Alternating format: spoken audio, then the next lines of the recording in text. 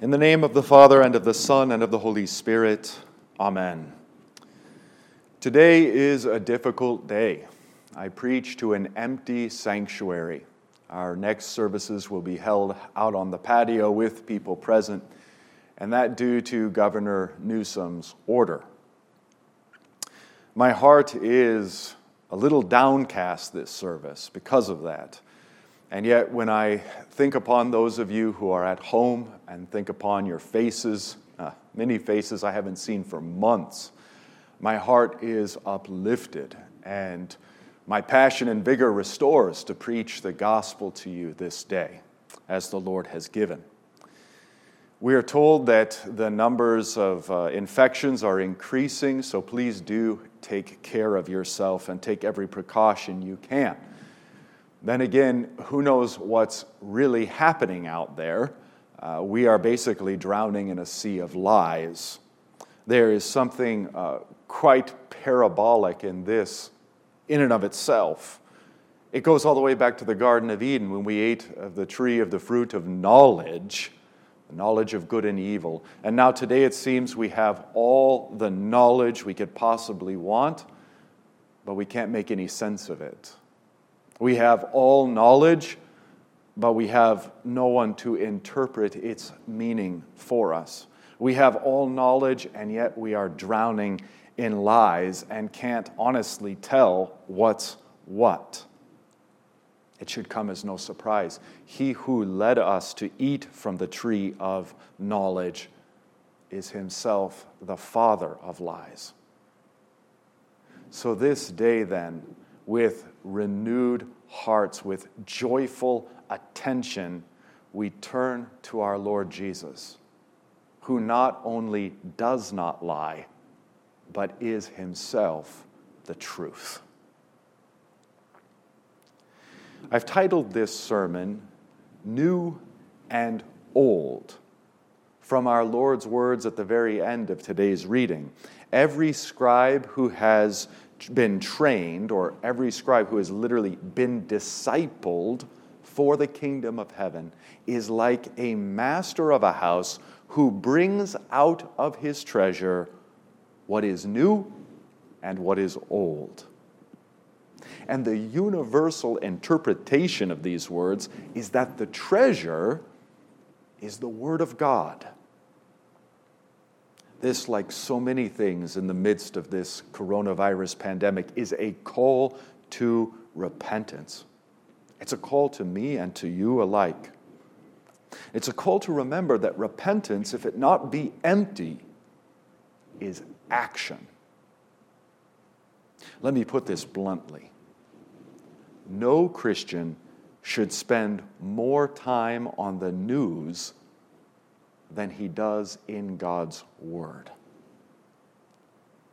Does that strike you as legalistic? No Christian should spend more time in the news than he spends in God's Word. Well, what does the news fill you with? Have we not already said, knowledge upon knowledge, and half of it or most of it lies or indiscernible as to what's true or not? And yet, what is God's Word but pure, unadulterated truth?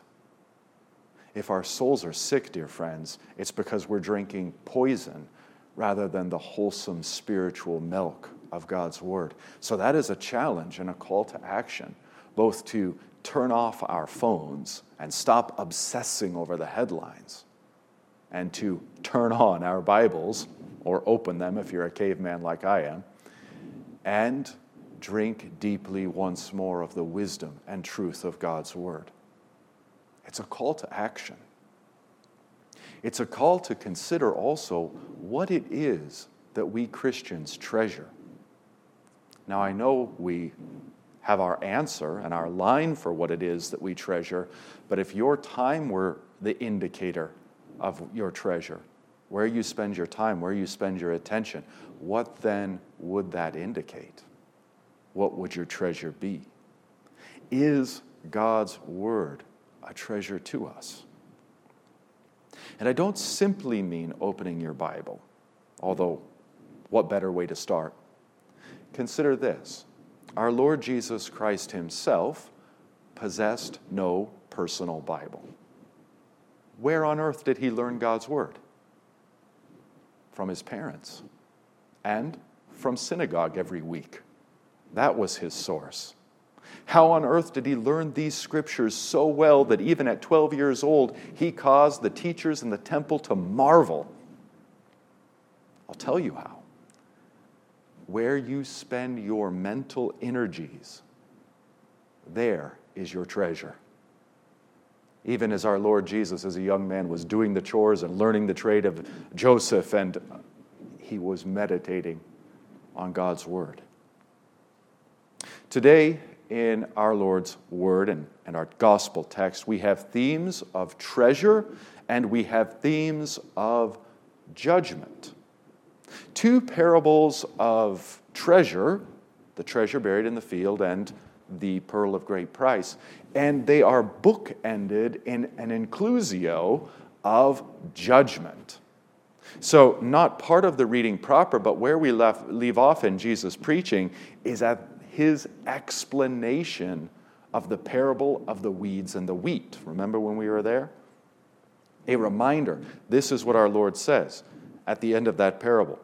The Son of Man will send his angels, and they will gather out of his kingdom all causes of falling away, and all who practice anomia, lawlessness, and throw them into the fiery furnace. In that place there will be weeping and gnashing of teeth. Then the righteous will shine like the sun in the kingdom of their Father. From these words of judgment, Jesus moves directly onto the parable of the hidden treasure, then the parable of the pearl of great price, and then to the parable of the dragnet, once more about judgment.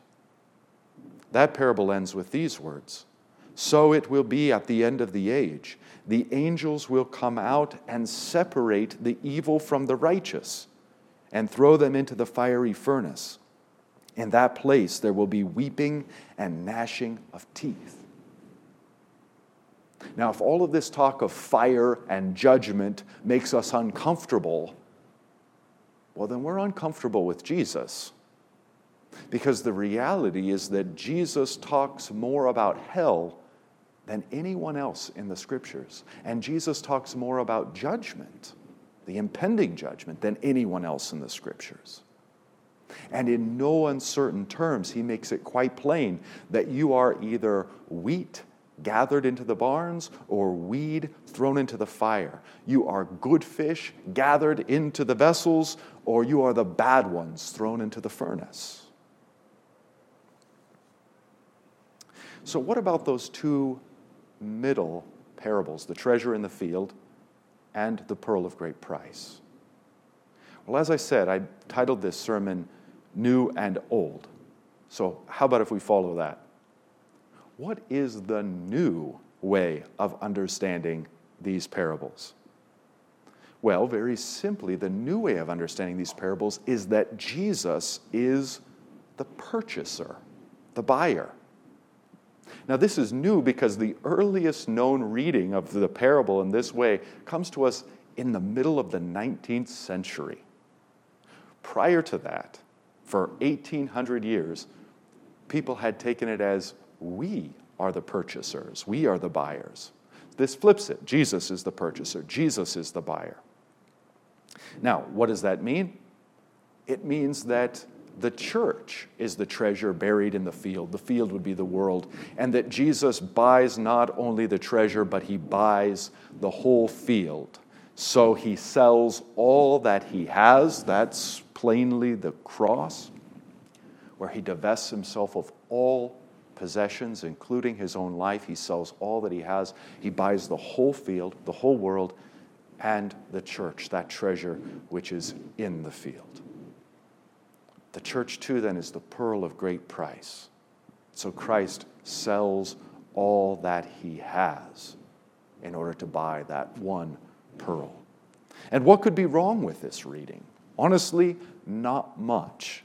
It's a fantastic reading, filled with hope and joy, and every part of it's true. In fact, if you look at your service folder, if you have one at home and you've downloaded it, right on the front cover is a rather provocative picture. It might be confusing at first, but what you see is a casket buried in a field, and that casket has been dug up. The treasure buried in the field is us. And our Lord Jesus, by his death on the cross, making perfect atonement for all of our sins, by his resurrection, wins for us resurrection. And so he buys the whole field, and the treasure he has is the resurrection of our bodies. He has eternal brothers and sisters bought and purchased by his blood. We also, in this reading, get to see ourselves, get to see the church as God sees us. He sees us as treasure. He sees us as an invaluable pearl.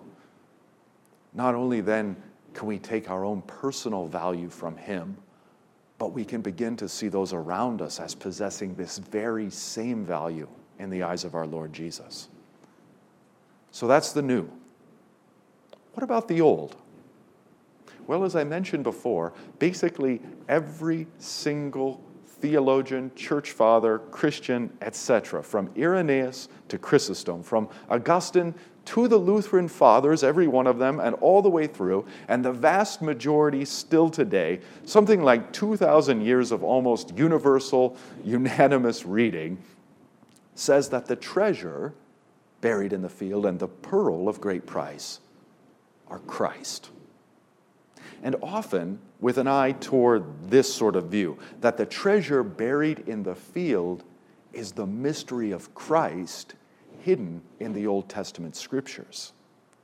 And the pearl of great price is Christ, whose value and worth surpasses all earthly treasures. I find this reading, frankly, quite refreshing. Because all too often, the ethos in the church, in terms of internally, it's been really like this.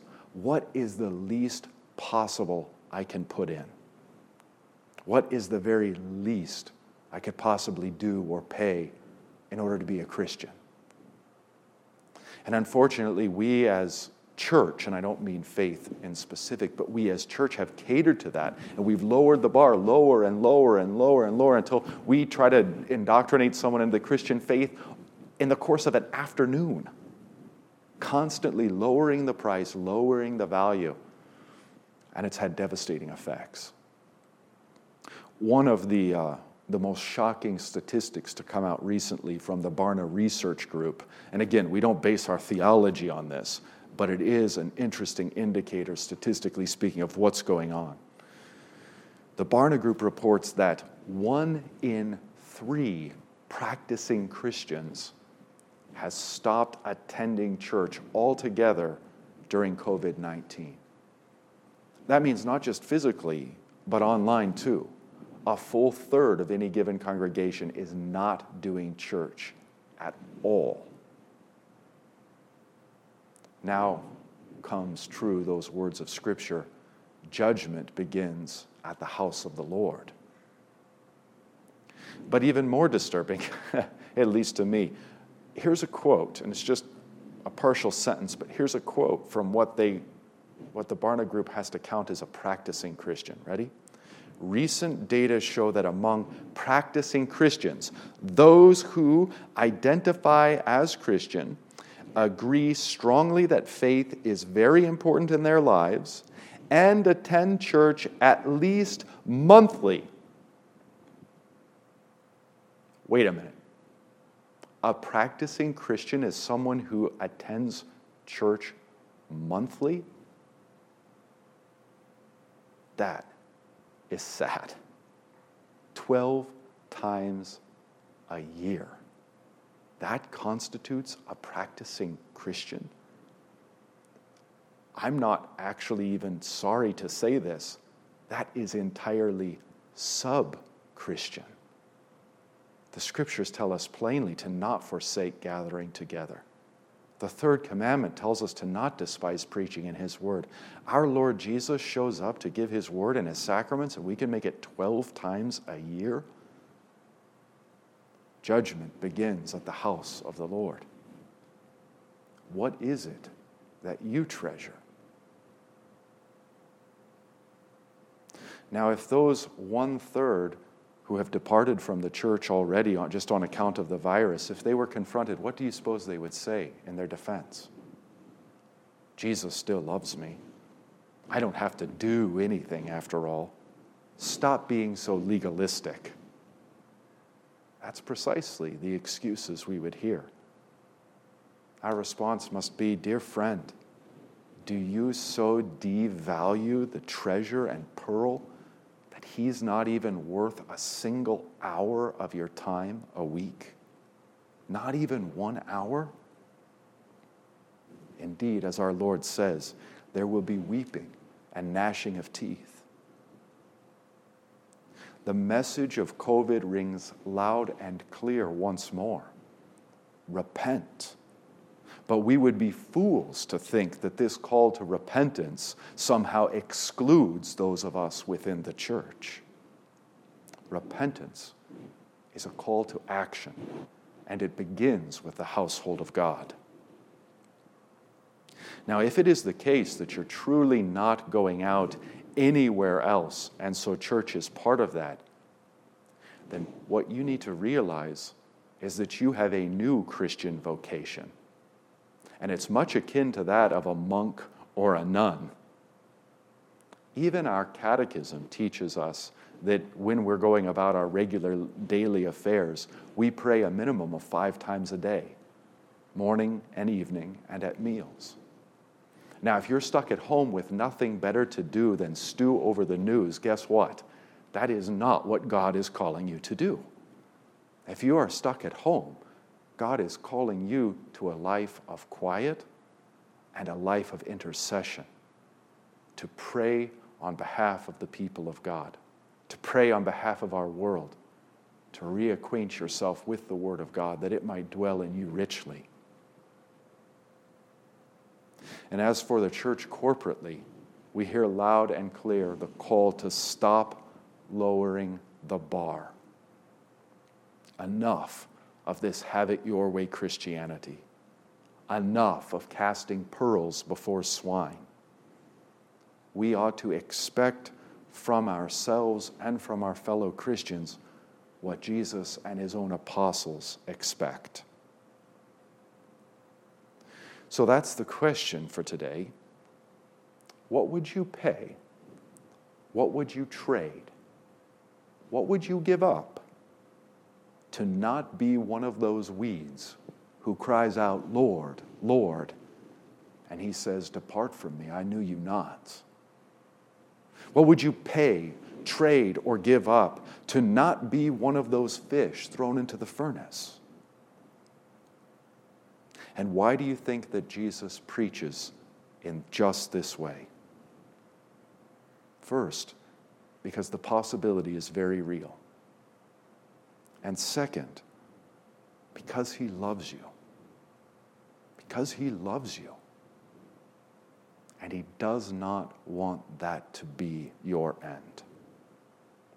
He wants you to have Him, the greatest treasure, the one pearl, worth more than any other. Because to have Jesus is to have life.